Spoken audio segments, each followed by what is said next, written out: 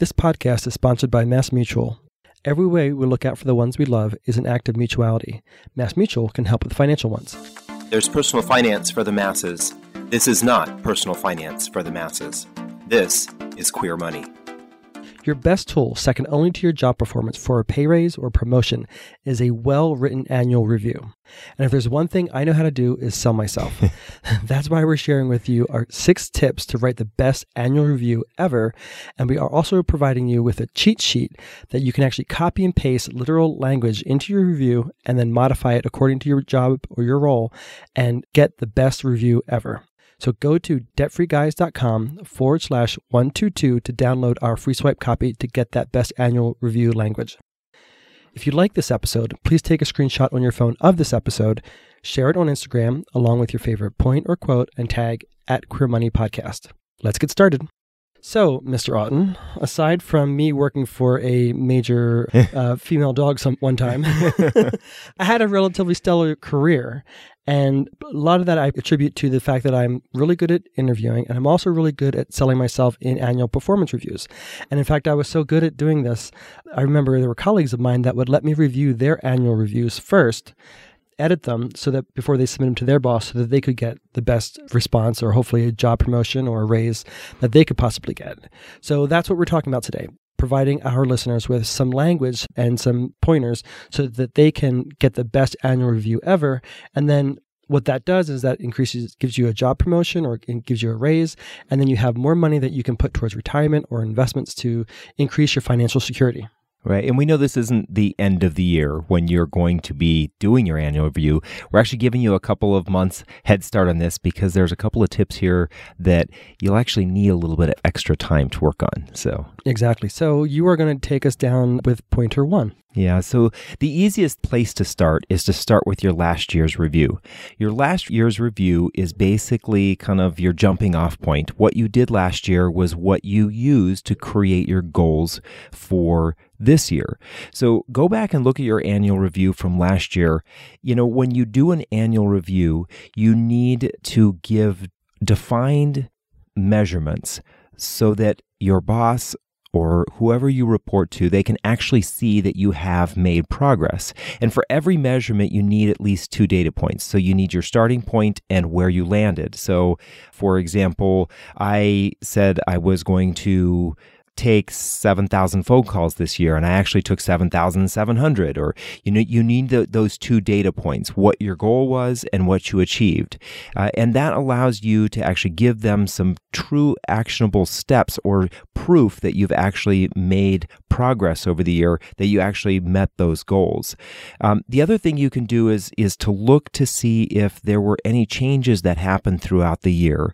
Maybe you were working towards a particular goal, but a project came along or something moved you in a completely different direction. Remember to look back at that beginning portion of the year because before you made that change or where you're at today with your job, you actually did make some progress. You want to document that. You want to prove to your boss that you did something those first 3 months or 6 months of the year.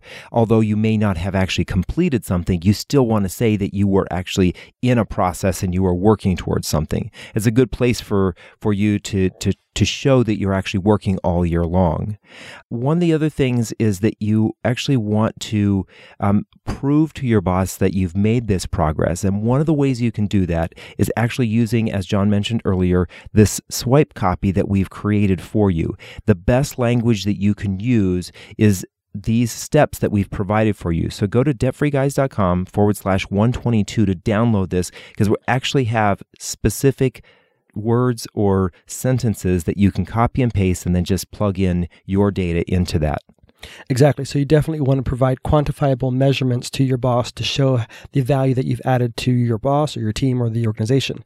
Step number 2 is to be specific and detailed, especially if you're working for a senior manager or somebody at a higher level position. They don't have a lot of time for fluff. They don't want war and peace from you. And a lot of times I think people who are required to fill out annual reviews feel like they've got to be really wordy and verbose. And You're not writing War and Peace. You're not writing prose here you're not trying to excite your boss or to put them to sleep. You want to be specific and detailed. They want actionable measurements. So, take out the bullshit. Don't get drowned in fancy words. Just provide the facts. Like we like to say is, go Dragnet style. Just give the facts. Your boss will appreciate that because I'll guarantee you that a lot of your colleagues are going to give them lots of fluff. And if you can provide specific and detailed measurements of the value you've added, you're going to make them happy. Exactly. Now, point number 3 is all about the money. You want to prove to your boss or give your boss the ammunition to prove to their boss that you actually help the company achieve something, especially when it comes to money. So, for example, you may be earning $40,000, $50,000 a year, but the company is actually paying probably $50,000, $60,000 for you to exist as an employee because of all the benefits that they have to pay. So they want proof that you actually help them earn at least that, if not more than that amount of money. So how do you do that? Well, you give your boss quantifiable examples of the value that you provide to your team, to your boss, to your department, or the company in general. So, for example, one of the swipe copy verbiage that we have for you is to use this formula. I did A, which resulted in B. So let's say, for example, I sold 700 products and that brought in $25,000. That actually gives you a quantifiable way of proving to your boss that you're actually helping the company move forward. And if, like us, you're getting to a time in your life when you're starting to think about the financial ways of protecting your loved ones, MassMutual is there to help. So step number 4 is be real. So like I said before, get rid of the bullshit. But here you kind of want to just bullshit just a little bit. Add a little bit of fluff, but not too much. You want to sell yourself. You don't want to be too pragmatic and you don't want to be too boring. It's just like when you go to buy a car. The salesman is giving you a little bit of icing on the cake. And you kind of want to give your boss a little bit of that too. But you don't want to become too mired down in false acclamations, right? Because you don't want your boss to think, okay, well, now he's just selling me a used car, right? Because that could result in a no bonus or a small bonus, which is not what we're here to do today. So be real, but maybe add a little bit of excitement to your performance review. And then next included in this step is never admit mistakes. This is very important. Lots of people will say that I didn't accomplish this particular project or I didn't accomplish this particular goal. Don't do that. You want to put on your attorney's hat, never admit a mistake, but rephrase the words, or your politician's hat. Rephrase the words so it maybe looks a little bit more positive. So rather than saying I failed at X, Y, and Z, you say that I had a challenge with X, Y, and Z, or maybe even say that the firm needs to improve on X, Y, and Z. That way, you're kind of spreading the responsibility around. You're not putting all the responsibility. You're not putting that at yourself. All right. Thanks, John. Now, point number 5 is probably one that a lot of us struggle with, especially in the casual world we live in today. This is the idea of being proper. John just said be real. This is being proper, and some of us struggle with this. This isn't, when you're writing a review, you're not writing an email or a handwritten note to your boss. It's not a text, so don't drop in all sorts of emojis or verbiage that you would generally use when you're talking to a friend. This is when you want to use proper grammar, punctuation, and spelling. Remember, your boss most likely is going to be reviewing these and giving them to their superior. So how would you talk to not your boss, but your boss's boss, or maybe even further up the chain? You may have to go that high to actually prove that you are worthy of getting a promotion or a raise for the year. So be proper. Don't rely on spell check, but actually make sure you're using it. Also, use dictionary.com to check that you're using the right words. You're using your or your. Which one should you actually be using? So make sure you're using the correct grammar there and that it's spelled correctly. The other thing you can do is use thesaurus.com as a way to find maybe words that you've used repetitively, so you can replace some of these words with a better sounding word or more appropriate word, or one that you can just maybe not use so often so that you don't sound just like you're a robot repeating the same words over and over. And finally, use Grammarly, Grammarly.com, to triple check. your spelling, and your grammar. It's a great place to kind of clean up the whole review once you're done. Yeah, we use all of those with all platforms, with all of our writing all the time. So they're definitely valuable. But again, don't rely on them, but use them as guidance to see where there are maybe areas of improvement. And finally, point 6. Prepare all year long for your best annual review. So this is, coming out in October. So maybe this is a strategy that you start to implement the first of the year. So the first day you go into your office or you log onto your computer of the new year, create a folder in your email and also a folder on your computer, both titled for that particular year. So for this coming year it would be 2019. For next year it would be 2020.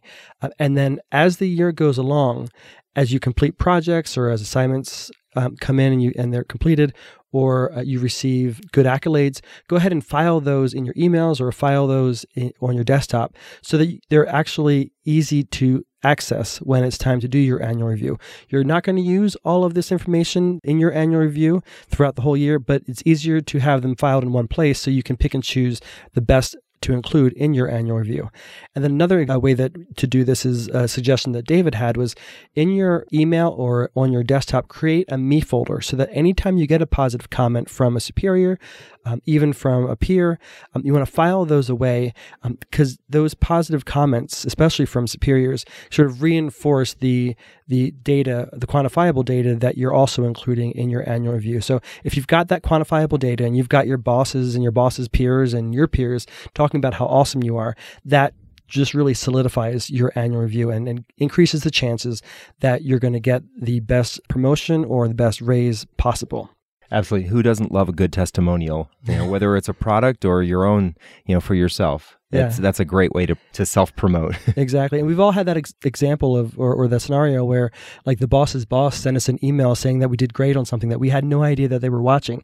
So save that. And that's definitely something you want to include because if your boss's boss is giving you accolades, that reinforces how awesome you are. And you want to make sure that your boss knows that so that they go to bat for you and get you that increased promotion or raise. So these are kind of our general guidelines for writing your best annual review. Our goal here is to help you get that promotion or raise.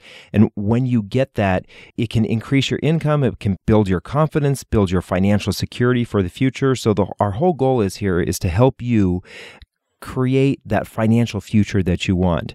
And so in order to do this, we are going to suggest once again, go to debtfreeguys.com/122 to download the swipe copy that will allow you to have all of the verbiage you need to start creating your annual review. To learn more about our sponsor, MassMutual, or to find an advisor, visit massmutual.com. Finally, if you like this episode, please take a screenshot on your phone of this episode, share it on Instagram along with your favorite point or quote, and tag @QueerMoneyPodcast. Thank you. Until next week.